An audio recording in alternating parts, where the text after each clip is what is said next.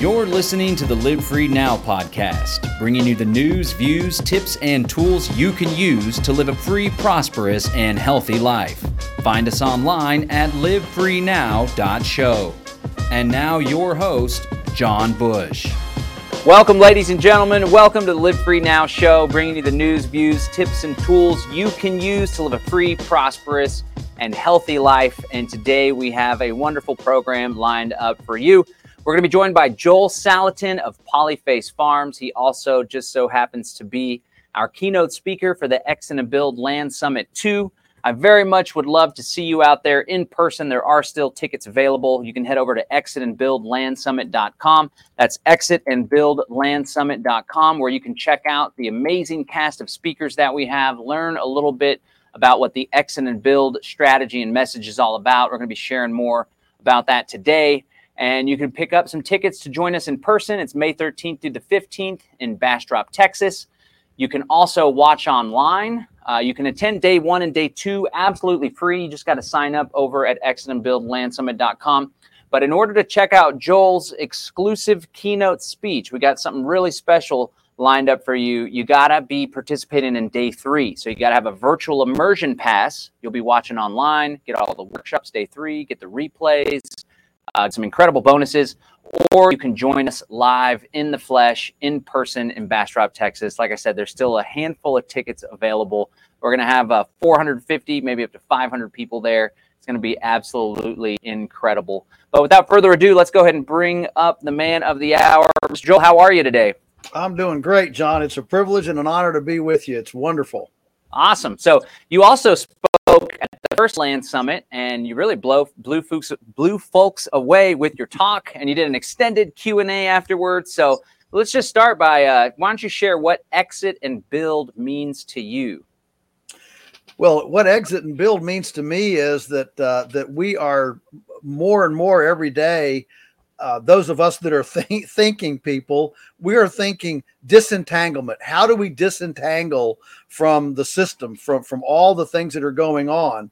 And I love the Exit and Build themology here, because the exit is the part of anger and frustration, and we're frustrated about the way things are, supply chains, economy, COVID mandates. I mean, name your thing. There are a lot of things to be frustrated and angry about, but the whole idea is to take that whatever negative pushback emotion and channel it into proactive, into build, into innovation and creativity, so that when the culture becomes hopeless and helpless, some of us at least will have the wherewithal to help and offer hope when everything else is hopeless and helpless. So the Exit and Build is exactly within what I think is not only the emotional, but the spiritual, but the practical strategy for how do you deal with stuff when it's,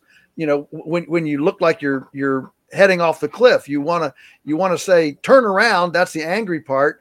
And then you want to have a new direction to go. That's the build part. It's wonderful.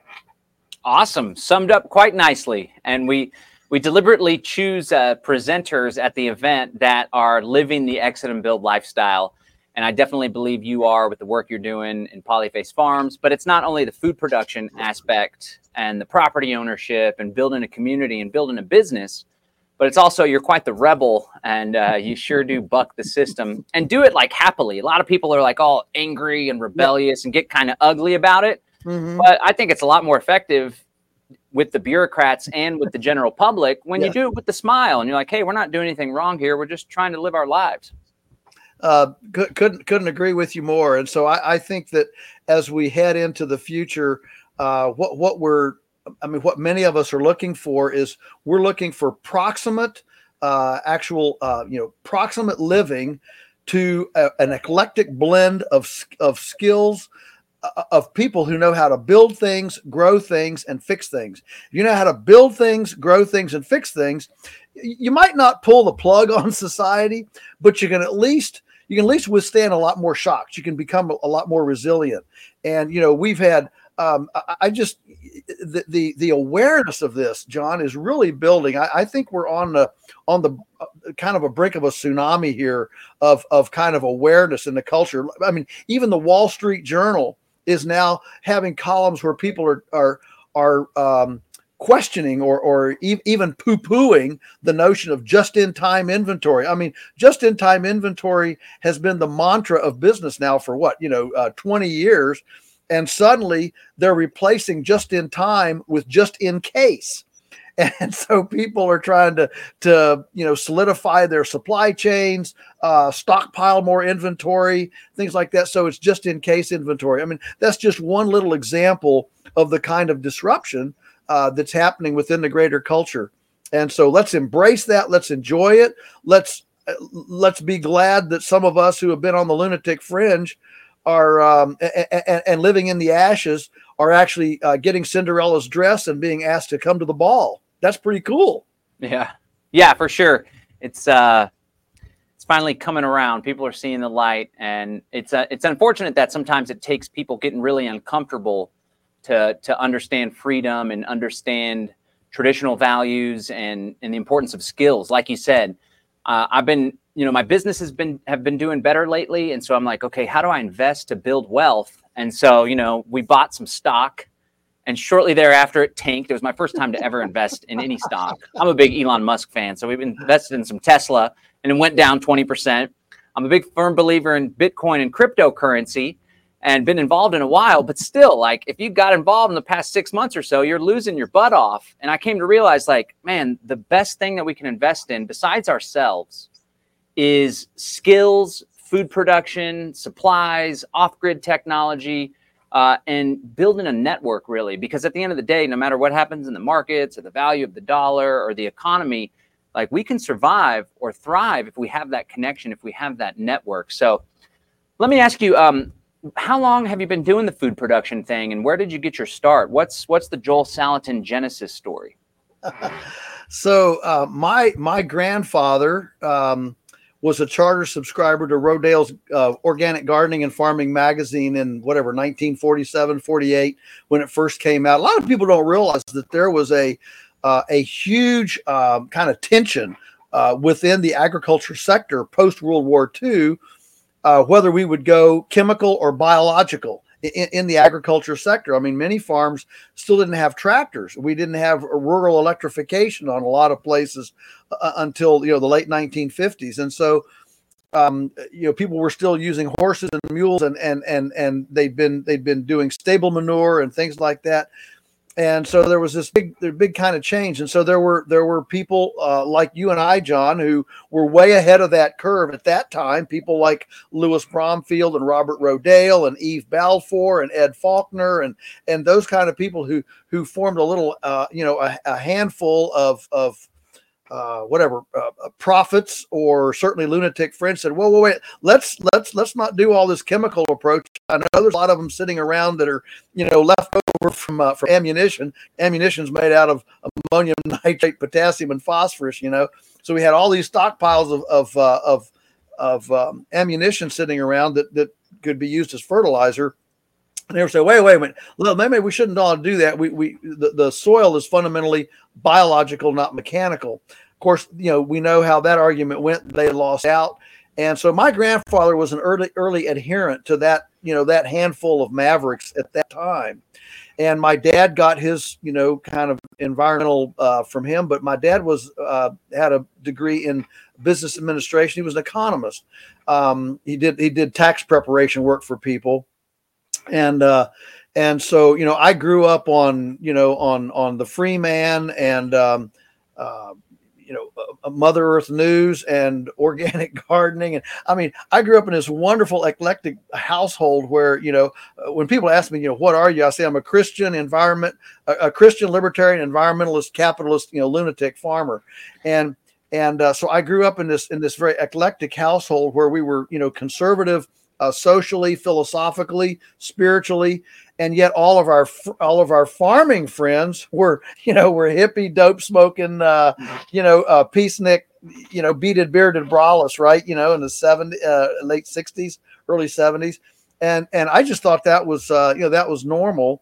And it wasn't until I was older that I realized what a blessing that was, to live in a household that bridged those camps.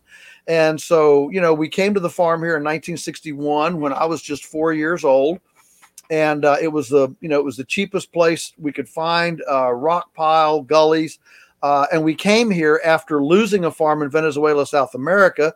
Dad wanted to farm. Well, how do you farm? He saw Latin America as the new frontier of free markets and lack of government intervention. And so he worked as a bilingual accountant for Texas Oil Company for 7 years, saved up enough money, bought a 1,000-acre farm in Venezuela in the 1950s. I was 4 years old when the junta of Perez Jimenez happened in 1960 there. And basically, we fled the back doors. The machine guns came in the front door. It was a time to settle, all sorts of interesting grievances. And so we experienced that kind of lawlessness and anarchy firsthand. And so, I'm not and a lack of rule of law. And so we came back to the States and bought this rock pile of gullies.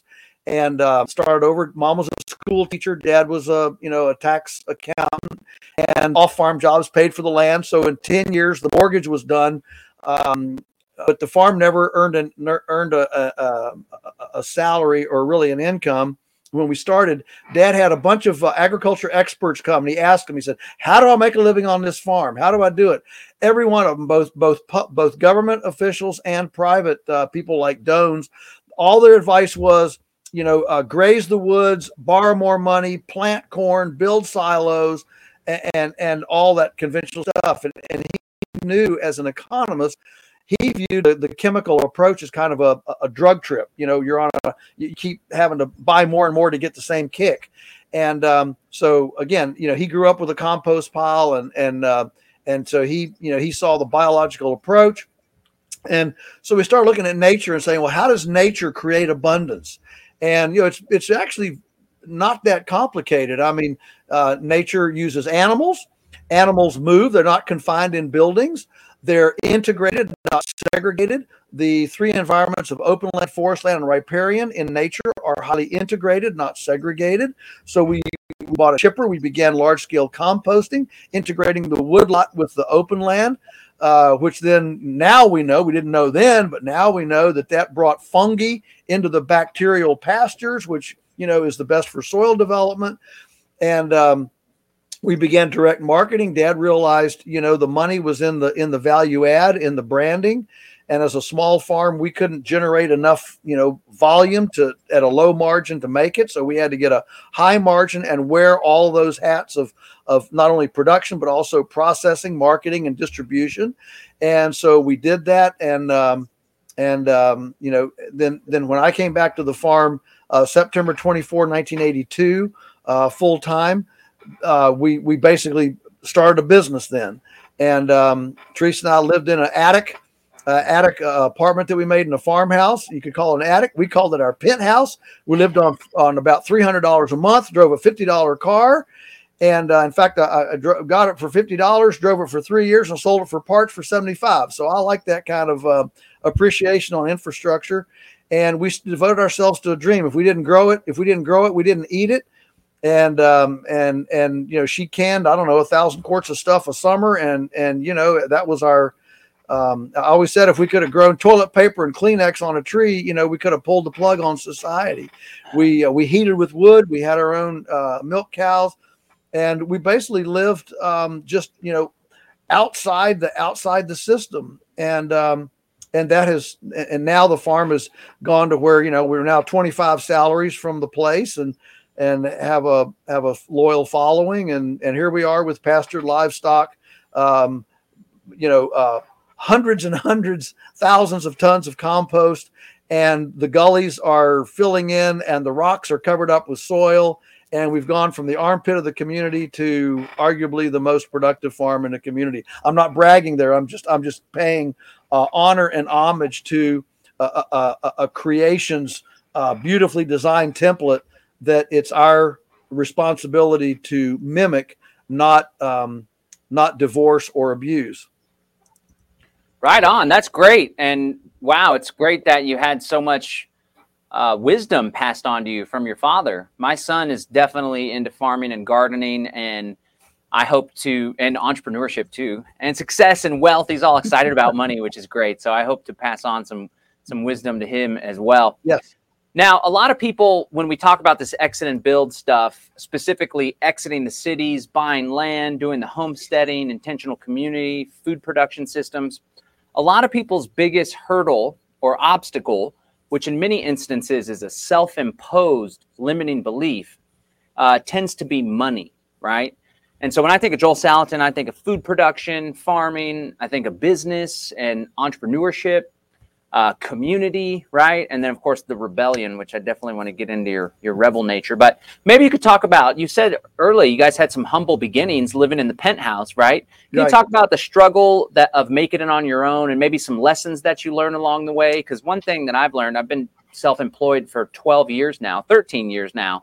And for the largest portion of that 13 years, I was completely broke and like getting the electricity turned off, and we got kicked out of our apartment, and it was a struggle. And I had 2 kids too. But because of persistence and believing in myself and some clever marketing, I'm finally finding some success. So can you share some wisdom with the folks that may be struggling financially and talk about how entrepreneurship can be a vehicle for independence? Sure. Thanks for the question. It's such a profound question because our view of money and I would say as an extension of money, just material, really explains or manifests our value system. Show me how a person spends their money, and I'll show you what's important to them. And so, so early on there, so a couple of principles for us. So, we are not a moneyed family. We don't have, external wealth, whatever.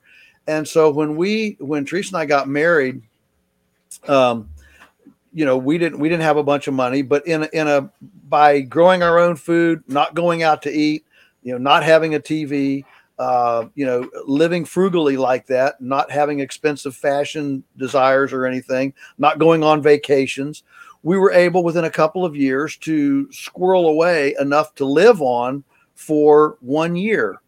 And so we had that little nest egg of savings, and I realized at that point that I was extremely employable, and I wasn't too uppity. Even though I had a college education, I was perfectly happy to push a wheelbarrow of concrete, wash dishes in a restaurant. And it just struck me as we were trying to make those decisions at that time, it struck me that, if our nest egg runs out and we don't actually make it, I would be somebody's favorite partner as an employee, because I think I don't mind working hard. I'm not looking at the clock, and I'm willing to give 120%. And my first day on the job, my first question is not about retirement business benefits. It's about how can I serve you and help you to be successful, and as a business owner make money. And so with that, armed with that, whatever, you John, you mentioned your belief in yourself.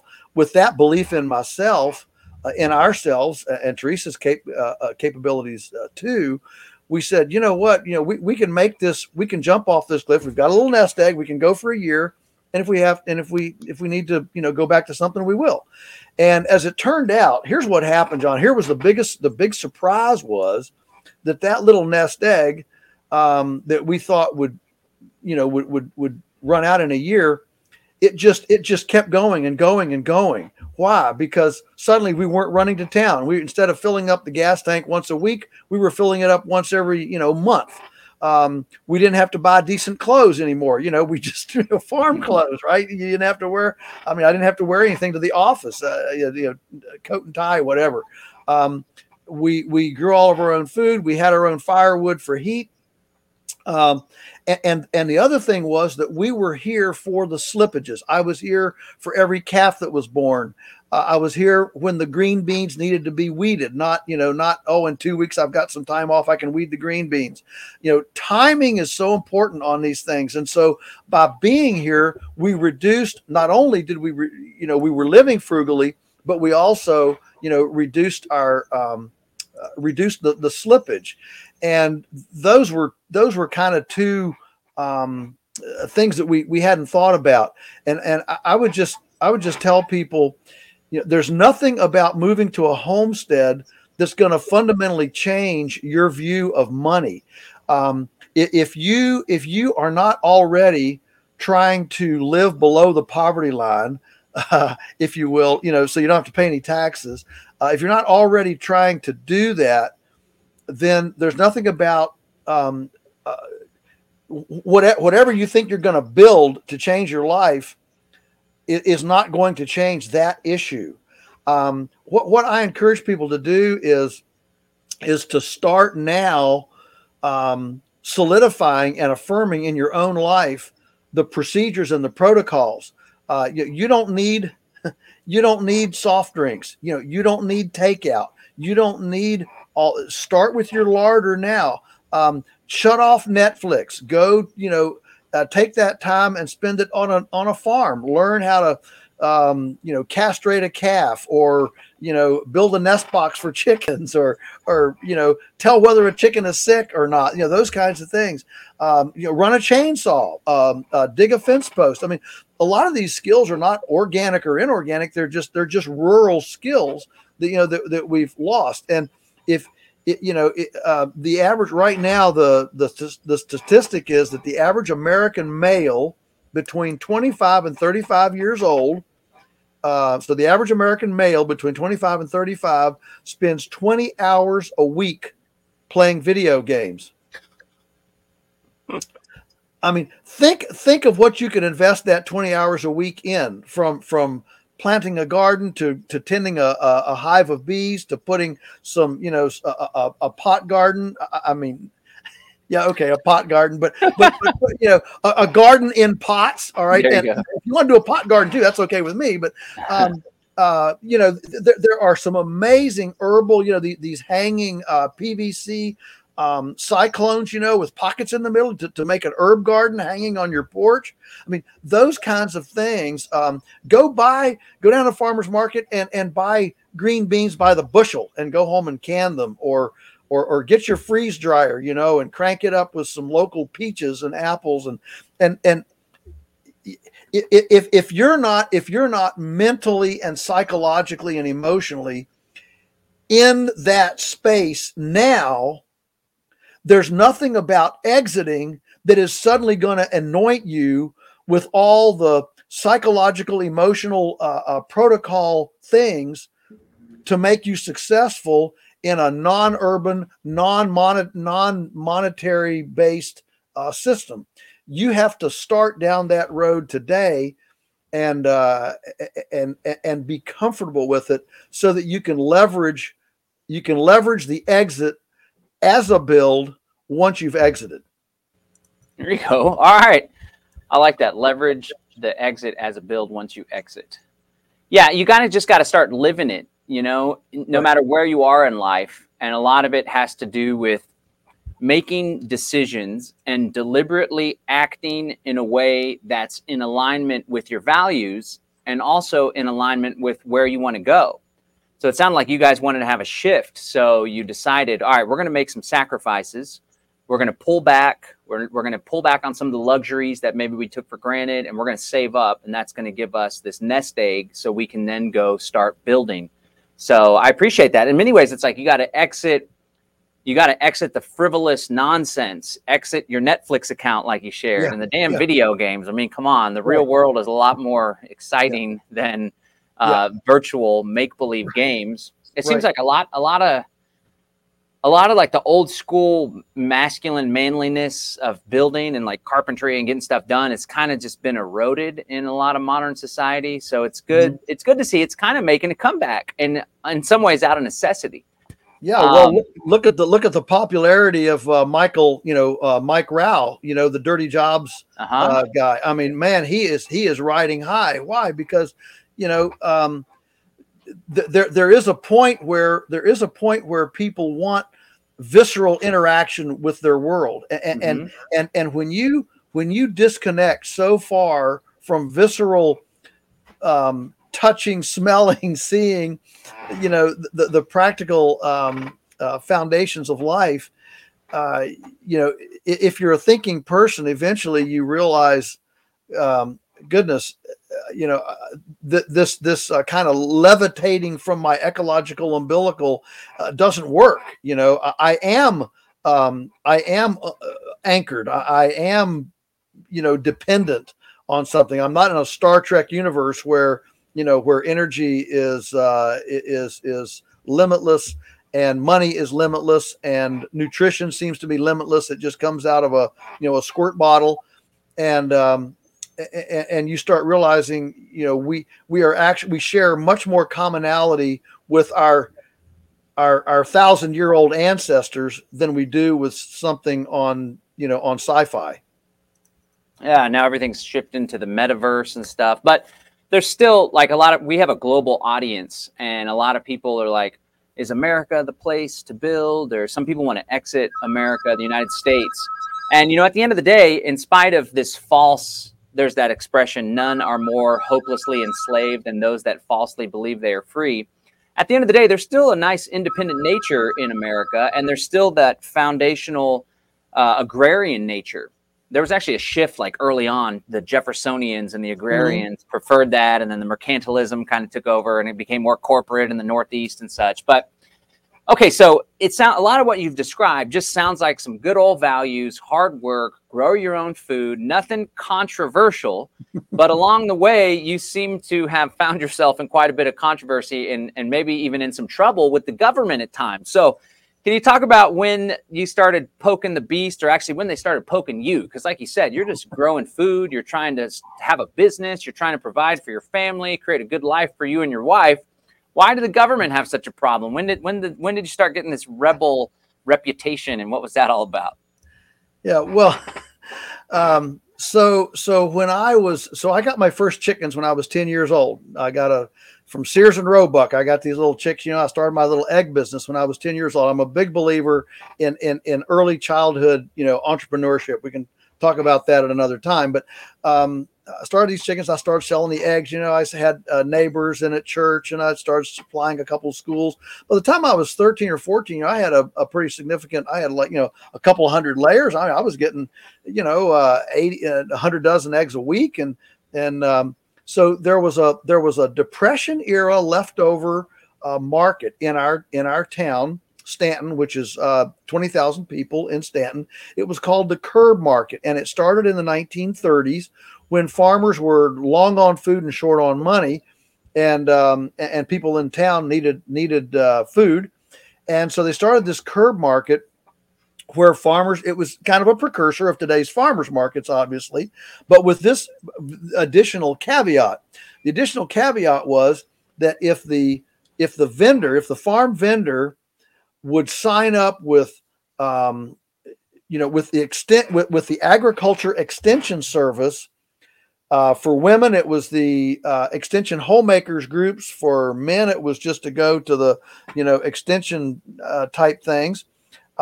Then the food safety branch of the government essentially looked the other way and gave a pass. All right, it gave an exemption to basically all food inspection requirements for the farmers who vended at this curb market due to this internal kind of, health department, agriculture department memo. And to my knowledge, nobody ever got, sick. Nobody ever had any problem. This was all homemade stuff. I mean, it would make, people at that time, people were making pies and custards and home butchery and all sorts of things. Well, when I came on in the early 1970s as a, 14, 15-year-old. It had dwindled down to just two elderly matrons. One did baking, and the other one was a more kind of diversified homestead. They cured pork, and they had a big garden, and she would do baking as well. And then there was me, and I was coming from a livestock. I had my eggs. We had beef and pork. And of course, I had my old stewing hens. I had my eggs, and I had a garden, and we never did any baking or anything. So, I joined the market, joined 4-H. That was the extension, component that would allow the health department to exempt us from all inspection. We did we would process on farm, in the home. I would cook chickens in the kitchen, pick the meat off, sell it as pre-cooked, bone chicken, ready for casseroles and stuff. People ate it up like hotcakes. And so this was early 70s, and we were literally about 20 years ahead of our time. And so then I went off to college. Nobody else in the family wanted to continue it. And so we shut the stand down, and very quickly then the other two elderly ladies closed up shop too, and we lost that outlet in our city. So that by the time I came back and I'm ready to jump back in, we don't have that grandfathering in. We don't have that ability to access the market with value added product. We sold butter, buttermilk, cottage cheese, yogurt, all of this without any inspection whatsoever, and nobody ever got sick. No, it was all. We took responsibility for it. And so when I'm sitting here, I'm in college, and I'm trying to think, how am I going to get back to the farm? How am I going to have a business? How do I get back to the farm full time? And we always milked a couple Guernsey cows. I said, I know how I could milk 10 cows, sell the milk at supermarket prices, not mark it up because it's organic or grass fed or anything, just supermarket prices. I could milk 10 cows and make a nice living on the farm, milking 10 cows and just selling it to neighbors. Neighbors wanted it. Everybody wanted it. The only problem was it was illegal to sell raw milk. And so that illegality literally kept me off the farm for a number of years until we were able to off-farm jobs, save up a nest egg to where we could launch, several years later. And I've never, I don't harbor animosity, but I do harbor. I'll never forget the fact that the government kept me away from the farm, away from customers, away from being able to get good food to neighbors. The government got in the way of that. And during that frustrating time, I came to own the libertarian approach, and realized the government doesn't own me. When the government gets between my lips and my throat, I call that an invasion of privacy. We tell the government to get out of our marriages, get out of our bedrooms, get out of our sexual identity, whatever. And somehow, if the government tells me what I can and can't eat, that's perfectly legitimate. I don't get that kind of philosophical schizophrenia. And so that early thing, and then so. As we developed, we started with this chickens thing, and I started raising these chickens and selling them. It never occurred to me that raising chickens and butchering them in your backyard, selling them to neighbors could be illegal. So we just, we didn't ask, we didn't do anything. We just started doing it. And then lo and behold, about, 8 years down the road, we get a knock on the door from the bureaucracy. You're selling illegal meat, and confiscation and the whole power of the state came down on us. We had a fight on our hands, and so I dealt with it through our elected officials. We had a Democrat senator. This is state Democrat senator, and a Republican delegate. Both of them were equally helpful. The Democrat wanted to help an environmental farm. The Republican wanted to help an entrepreneur. So I was able to build that bridge. And we punched through that. And fortunately, I was on the debate team through high school and college, and had a lot of personal, as you said, John, belief in yourself. I had a lot of personal savvy and chutzpah, if you will, to take on the bureaucracy. And so, we won those battles, and and we're thriving and in business today. But I actually wrote a book. Eventually, I wrote a book. Everything I want to do is illegal. There are a lot of things that we would like to do here that we like right now. Right now, it's illegal for me. I have 700 acres of forest. And this is Appalachian hardwoods. This is, cherry and poplar and all kinds of oak and black walnut. It's okay for me to have a sawmill, and I can cut it into boards, but it's illegal for me to turn those boards into a chair and sell it, because chair making is manufacturing, and manufacturing is prohibited in an agricultural zone. In fact, it would be if you're a neighbor of mine and you don't have a sawmill and you cut a tree down and you want some boards out of that log, it's illegal for me to mill that log even for you, because there again, that's manufacturing, and it's illegal in an agricultural zoned area. So our apprenticeship program, we've run into obstacles. Our food program, everything that it just compounds and compounds. Every time you want to turn around, you almost have to get a permit to pick your nose or pee out behind the shed, And I'm sure there's a law against it. The fact is that we now have a plethora of regulations and laws that if you actually think that you're going to be successful and start by asking permission, you'll never get started, because the bureaucracy is geared to say no, no, no. And so we've found it's a lot better to ask forgiveness than permission. Just go after it. If somebody doesn't like it, they're not going to send you to jail. They'll just tell you to cease and desist, and then you can figure out where to go from here. But at the Exit and Build conference, John, I'm going to give numerous circumvention techniques so that folks will know how to handle the regulatory bureaucracy and be able to wiggle through a lot of these things so they can actually get some freedoms. There is a lot of creativity right now in this space.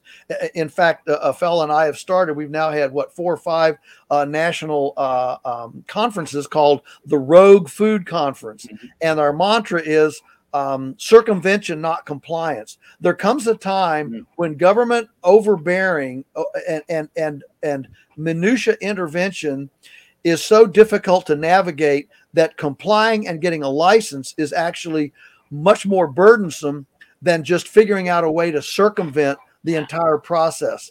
And so there's a lot of place in this space, and I'm excited to share about it.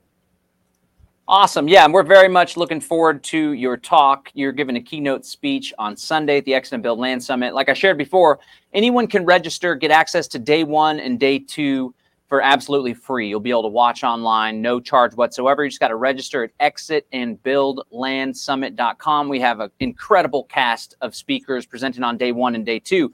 But day 3, we're going to take things a little bit deeper. All of the talks and workshops are longer. They're all an hour plus. And so the intention is to have fewer people on day 3. That's why it's a paid thing. And for people to go deeper, to be interactive.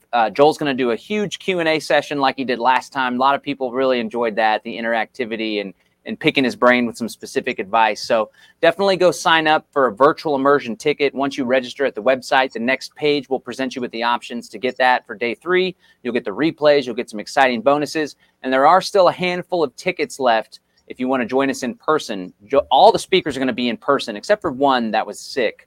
But every single other speaker, about 29 speakers or so, will be in person. So that's definitely the best way to present. I appreciate what you say about the ask for forgiveness, not for permission. I actually learned that concept first from my midwife. Both of our kids were delivered at home, and neither one of them have social security numbers. This was controversial with my parents and stuff. And they're like, what if they need to get a bank account or when they want to get a job? And I was like, well, by the time they come of age, we're going to have our own alternative currencies and competing economies. And sure enough, we have cryptocurrency, and we have this whole big Freedom Cell network thing.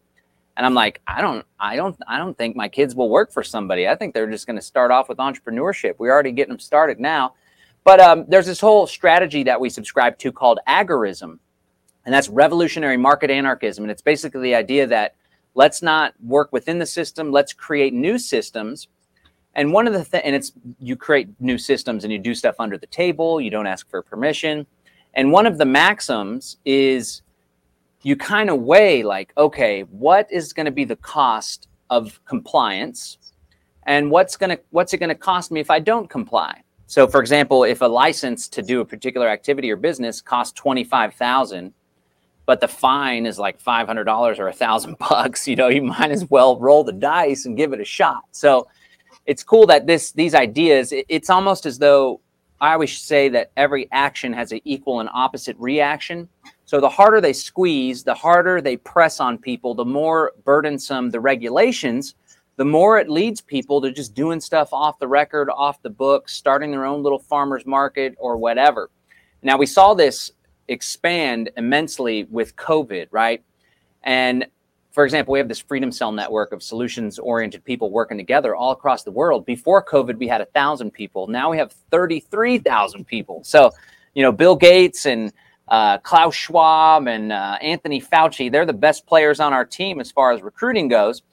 Now, that it's also the COVID thing really like showed us who our tribe was, because they're, you know, especially like in the natural health. And I know that in your movement, there's a lot of folks that would be considered conservative or right, but there's also a lot of progressive and granola environmentalist types too.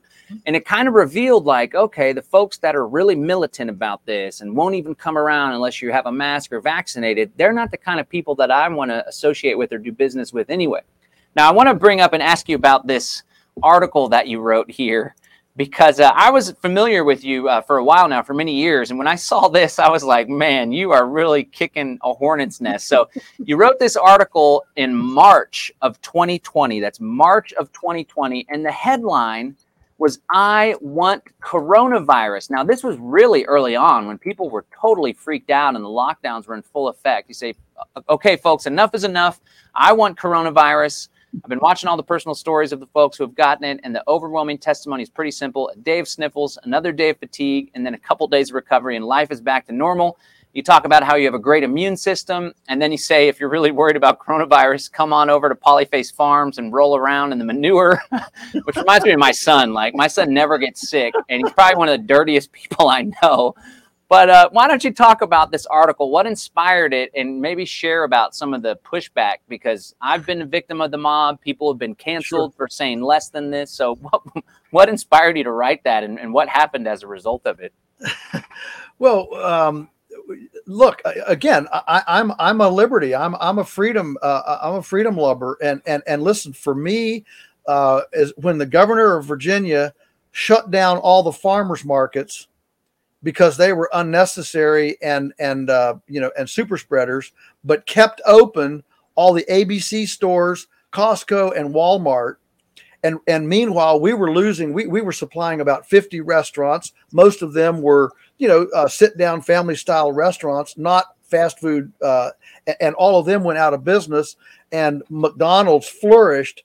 Man, there's something wrong here. And I disagreed with the whole immunity. I believe that the immune system is like a muscle. And you're probably familiar with the hygiene hypothesis that many, many medical doctors have signed on to. In fact, it goes clear back to Thomas Friedman's Guns, Germs, and Steel, right? When he talked about guns, germs, and steel, the ascendancy of civilizations. And he pointed out that one of the things was germs. And the key to the germs was proximate living to domestic livestock. And so when you couple that with the hygiene hypothesis that we're, antimicrobial soap and we're trying to sterilize everything, and, raw milk is illegal, but Coca-Cola is perfectly legal. You begin to realize that our entire culture has bought into the germ theory that immune function can't actually be built. And so my whole point here was saying, look, instead of being paranoid and fearful and isolating and masking, and I mean, this is before the vaccine, right? And all that stuff. Instead, let's see how to build our immune systems. Let's get busy building our immune systems. Finland leads the world on this. They've actually got reams and now of duplicated studies showing that the illness rate among children that grow up on farms out in barns and with cows and sticking manure fingers into their mouths, that their sickness rate is way less than their urban counterparts who never encounter a visceral participatory connection with ecology. And so my whole point in writing this was to say, hey folks, let's put instead of all of our energy in fear, let's put all our energy in faith, and let's build our immune systems. Let's get some microbes in our bodies, and let's just hit this thing head on with a great big smile, and embrace it, and just punch through it. Let's go on. And that was my whole goal. Well, as you as you can imagine, it awakened a fire. I mean, the Washington Post called. Who is this crazy person? And I mean, we got canceled. We lost customers. The local newspaper said, the farm is a misinformation, all that stuff. And so the pushback was real. And as it turns out, my position has not changed one iota from that day. In fact, I would say that how things have actually progressed indicate that I was actually more right than wrong. Now, have people died? Have people? Yes, there have been, but how much of this would have happened anyway? Comorbidity. I mean, we don't the data, the deaths and all that have been attributed to this. John, I'm sorry, I don't believe any of the statistics. I just don't believe any of it. I mean, when we have nurses coming into the sales building, and hospitals were changing. I mean, when they got paid. I mean, have you ever heard of a hospital getting extra payments for certain kind of things? Boy, if you have people coming in with a broken right leg, we'll pay you another $10,000. Well, guess how many people would have broken legs, coming into the hospital? I mean, this was like winning the lottery. And we had people on the inside that were feeding us direct stories about, the nurses were finagling the numbers, and none of the data was accurate. I still don't believe any of the data. I just, short of being a tinfoil hat, I don't want to go clear off the deep end, but I just don't believe much of any of it. And now with the Omicron variant, I mean, at our farm last week, we just had Del Bigtree, who did the movie, the documentary Vaxxed, and he put his career on the line and got canceled by everybody. And he told me now that as far as he can tell from the experts he's talking with, not a single person who's getting the Omicron variant, not a single person has gotten that who was not vaccinated. In other words, non-vaccinated people are not getting the Omicron. The only people getting Omicron are people who are vaccinated. And so, you start seeing that and you realize, wow, we were more right than wrong. We weren't right about everything, but we were certainly more right than wrong. Even early on, those of us who said, let's take a different approach to this. What if Fauci walked up tomorrow and said, okay, everybody, here's what we're going to do. We're going to forget the vaccines. We're going to forget the masks. We're going to forget all the protocols. Here's what we're going to do. We're going to spend 1 month building our immune system. So here's what we're going to do. We're not going to eat any junk food for a month. We're going to cook from scratch. Know your farmer, know your food, get real food, grass finished beef, no GMOs, no chemicals, whatever. We're going to cook from scratch and eat that. We're not going to eat any high fructose corn syrup drinks for a month. We're going to drink a half a gallon of water a day. All Americans are dehydrated, so we're going to drink half a gallon of water a day. We're going to get in the sun for 20 minutes a day. We're going to work up a sweat for 20 minutes a day to move and get our body going. We're going to get 8 hours of sleep a night. We're not going to stay up watching, Netflix, playing video games, but we're going to get 8 hours of sleep every night. We're going to, what else are we going to do? We're going to make a list. We're going to make a list of all the people that you hate and forgive them. We're going to get that. We're going to wipe that out of our bodies and our system. Okay. And what if we actually, as a culture, embrace that kind of thing? Here's another one. We're not going to watch but 1 hour of news a week, and instead we're going to watch 5 hours of comedy. I want everybody to just laugh their heads off for a week. Laughter doeth good like a medicine. And I think Zach Bush, if you know Zach Bush, he would say he would say, let's not run to our rooms. Let's find 2 people to hug for 5 minutes a day and tell them that we love them and we encourage them. And if we didn't do any of that stuff, and yet all of us know intuitively that every one of those items helps to build your immune system, but there was no national bully pulpit, encouraging that. There was no effort to do that, and so somebody had to say, offer a different approach, a different policy. So I did that, and there we are, and I'm on record, and I think history is going to prove me more right than wrong. I think it already has, and the comments are definitely lighting up. Preach it, Brother Joel, aka Crazy Talk in the mainstream realm. Yes, Joel. The truth is hard to disseminate. This guy is on fire. Somebody dropped some little sheeps here, I guess, or maybe some goats. Oh, that's the goats. They're calling it the greatest of all time. Somebody said that earlier too.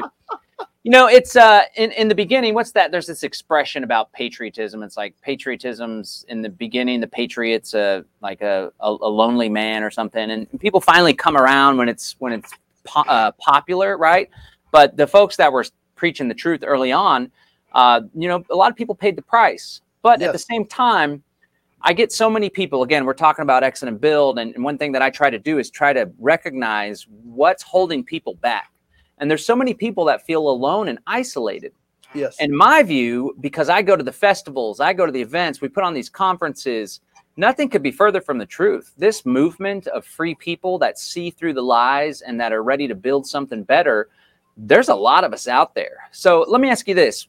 In your experience, how important is it to stick to your guns, to hold to your conviction, even though it may be unpopular, even though it may be challenging? How has that played out for you?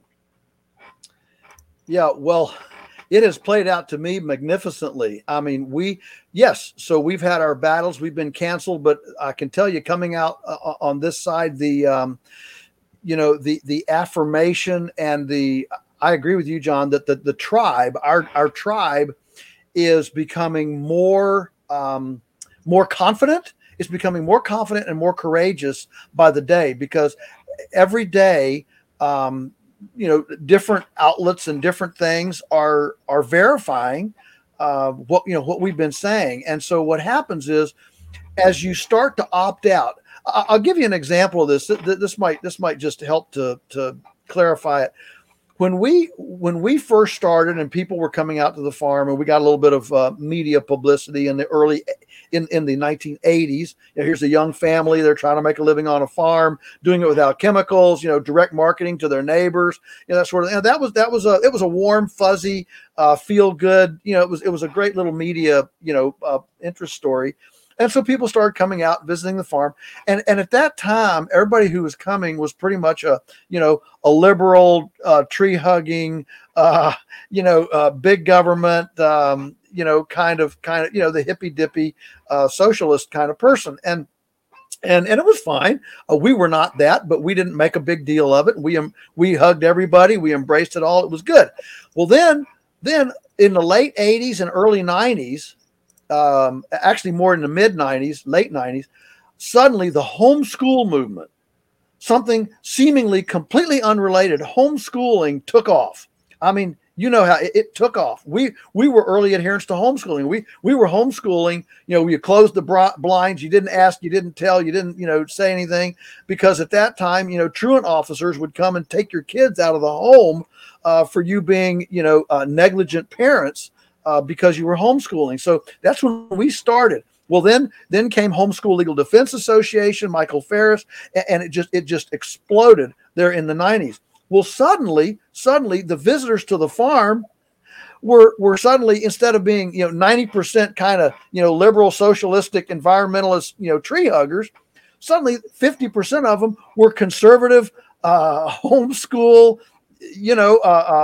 Bible believing kind of people. So what's going on here? And what's going on here was that these homeschoolers opted out of one thing. They picked one thing in their life. They picked one hot button in their life and said, that's enough.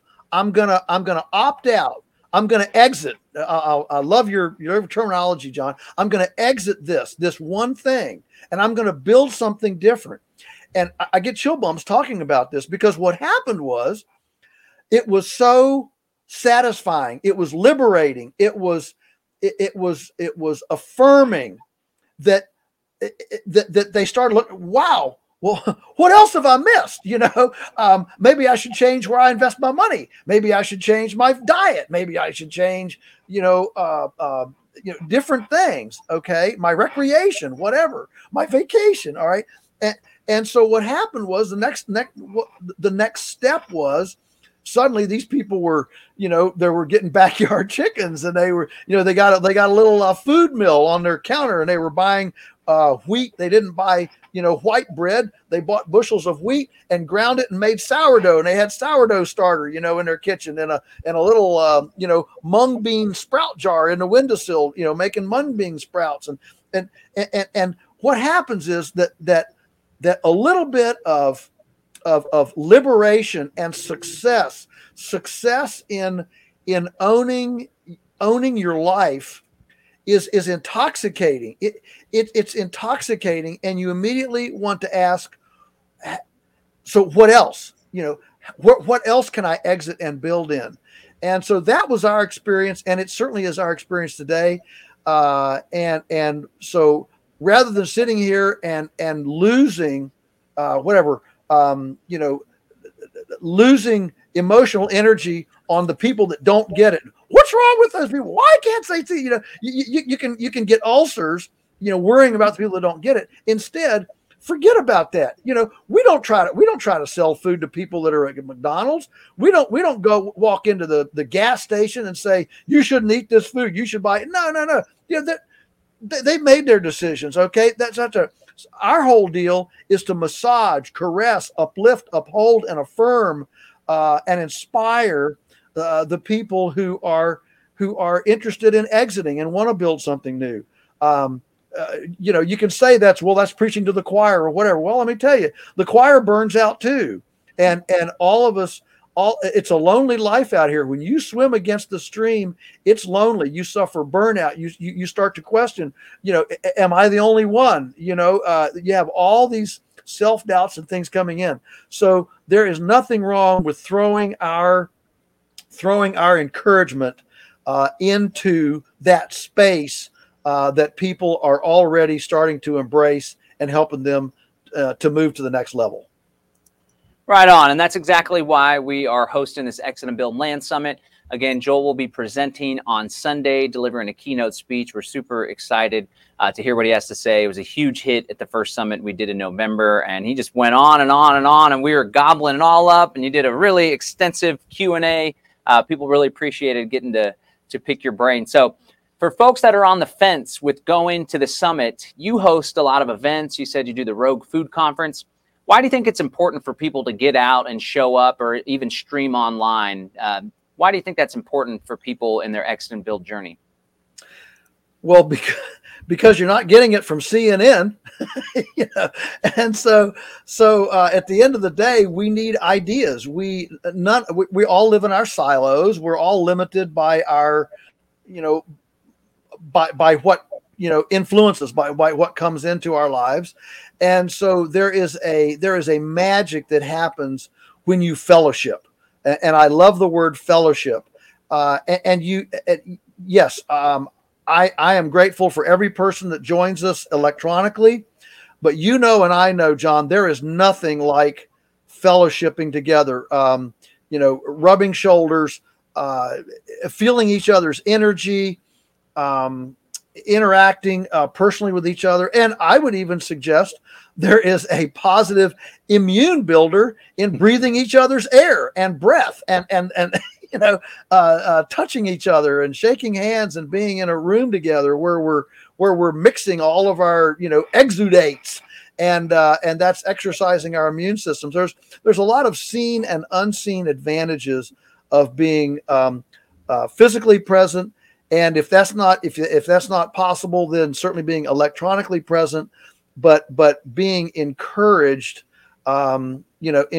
because most of us, James Dale Davidson, when he wrote The Sovereign Individual back, 35 years ago, he pointed out that as this whole, as the culture progresses the way he saw it, he said, we're going to actually be much better friends with people who think like us than people who share our genetic DNA.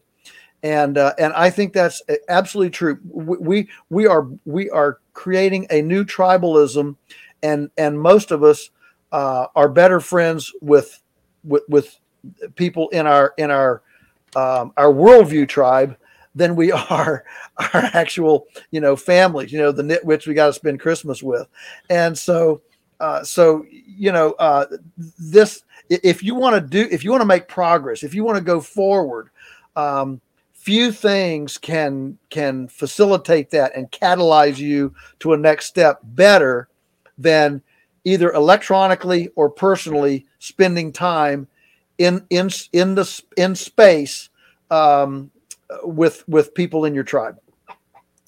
Right on. Excellent. Very nicely put. And again, you'll be able to join us, ideally in person, shake some hands, meet some new friends, find some people to exit and build with to further your plans, to further your community. We're all a great big tribe, and I'm super grateful to be part of your tribe, and I'm glad that you're part of our tribe, Mr. Salatin. So again, folks can get tickets at exitandbuildlandsummit.com, exitandbuildlandsummit.com. Well, Joel, thank you so much for joining us. I really appreciate you taking time out of your busy day, and we're really excited to see you here in just about 4 days or so. Yeah, it won't.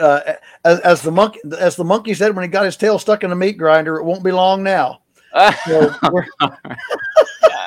we're looking forward to it, and I hope it fills right up, and then I know we're going to have a great time. All right. Okay, great. Well, we'll be talking to you soon. Thanks again, Joel. Stay free out there. All right, John. Thank you. All right, there you have it, ladies and gentlemen, the one, the only Joel Salatin, the rebel, lunatic, Christian, environmentalist, you name it. He's a good man, and we're super excited to have him on board with the Exit and Build Summit and also the Exit and Build movement. So if you haven't gotten your tickets yet, please go to exitandbuildlandsummit.com. There's going to be hundreds and hundreds of us. We are going to max out the space that we have here in Bastrop, Texas, just right down the road from where I'm broadcasting today. The Bastrop Convention Center. Again, it's taking place May 13th to the 15th, May 13th to the 15th. You can watch day 1 and day 2 with an incredible cast of amazing, inspirational doers and solutionaries. You can watch it completely for free. You just got to register at exitandbuildlandsummit.com. Or you can join us with the virtual immersion pass. That'll give you access to all the in-depth workshops on day 3. We're going to hear from Joel Skousen, strategic relocation. You'll be able to ask him specifically about your plans, your location, also home defense. Marjorie Wildcraft is going to teach us how to grow more than half of your food in your backyard with less than an hour a day, maybe less than an hour a week. We're going to hear from all sorts of incredible people going in depth, providing you with the path, with the blueprint, with specific strategies that you can implement in your life. And then Joel Salatin's going to be closing us down with the keynote speech Sunday evening before we go to our little after party. So you can get that day 3 with the virtual immersion pass. You'll also get access to the replays. So if you can't watch live, or if you can't see everything live, or if something just blows your mind so much that you want to go back and revisit it over and over again to make sure that you have it imprinted in your consciousness, you'll have lifetime access to the replay. Plus you'll get digital downloads to watch it on any device. Please. Also with the virtual immersion pass, we got some incredible bonuses. The entire replay of the last summit we did, the first summit in November, in addition to our Exit and Build Life Design Workshop. That's 13 hours that you'll spend with me, all about building a life of purpose, of freedom, of abundance, of prosperity, taking action in your life in order to exit the systems that aren't serving you and build a better life. That's the virtual immersion pass. You'll need that to access the day 3 workshops and Joel's exclusive speech. Very much looking forward to that. And like I said, there's still some tickets left, although very few, to join us in person May 13th to the 15th here in Bastrop, Texas. You can fly into Austin. We're about 20-30 minutes just east on Highway 71. And there's just a couple, literally a handful of VIP tickets left, where you can sit down and enjoy dinner with Joel and pick his brain. We are super excited to have you guys joining us on this program. Super excited for those of you that are registered for the summit. No matter how you're watching, we're really grateful that you're going to be attending. This is why we do this work. We are transitioning away from the old centralized, decadent, corrupt, coercive society, and we are building a new world, a world that is more in alignment with our values, more in alignment with our nature as free, powerful, beautiful human beings. And we're building the institutions, the infrastructure, and the systems that will enable future generations to come to enjoy freedom that we never thought possible. It's all exit and build. That's what it's all about. All right, ladies and gentlemen, thank you so much for tuning in. Peace and freedom. John Bush, I'm out.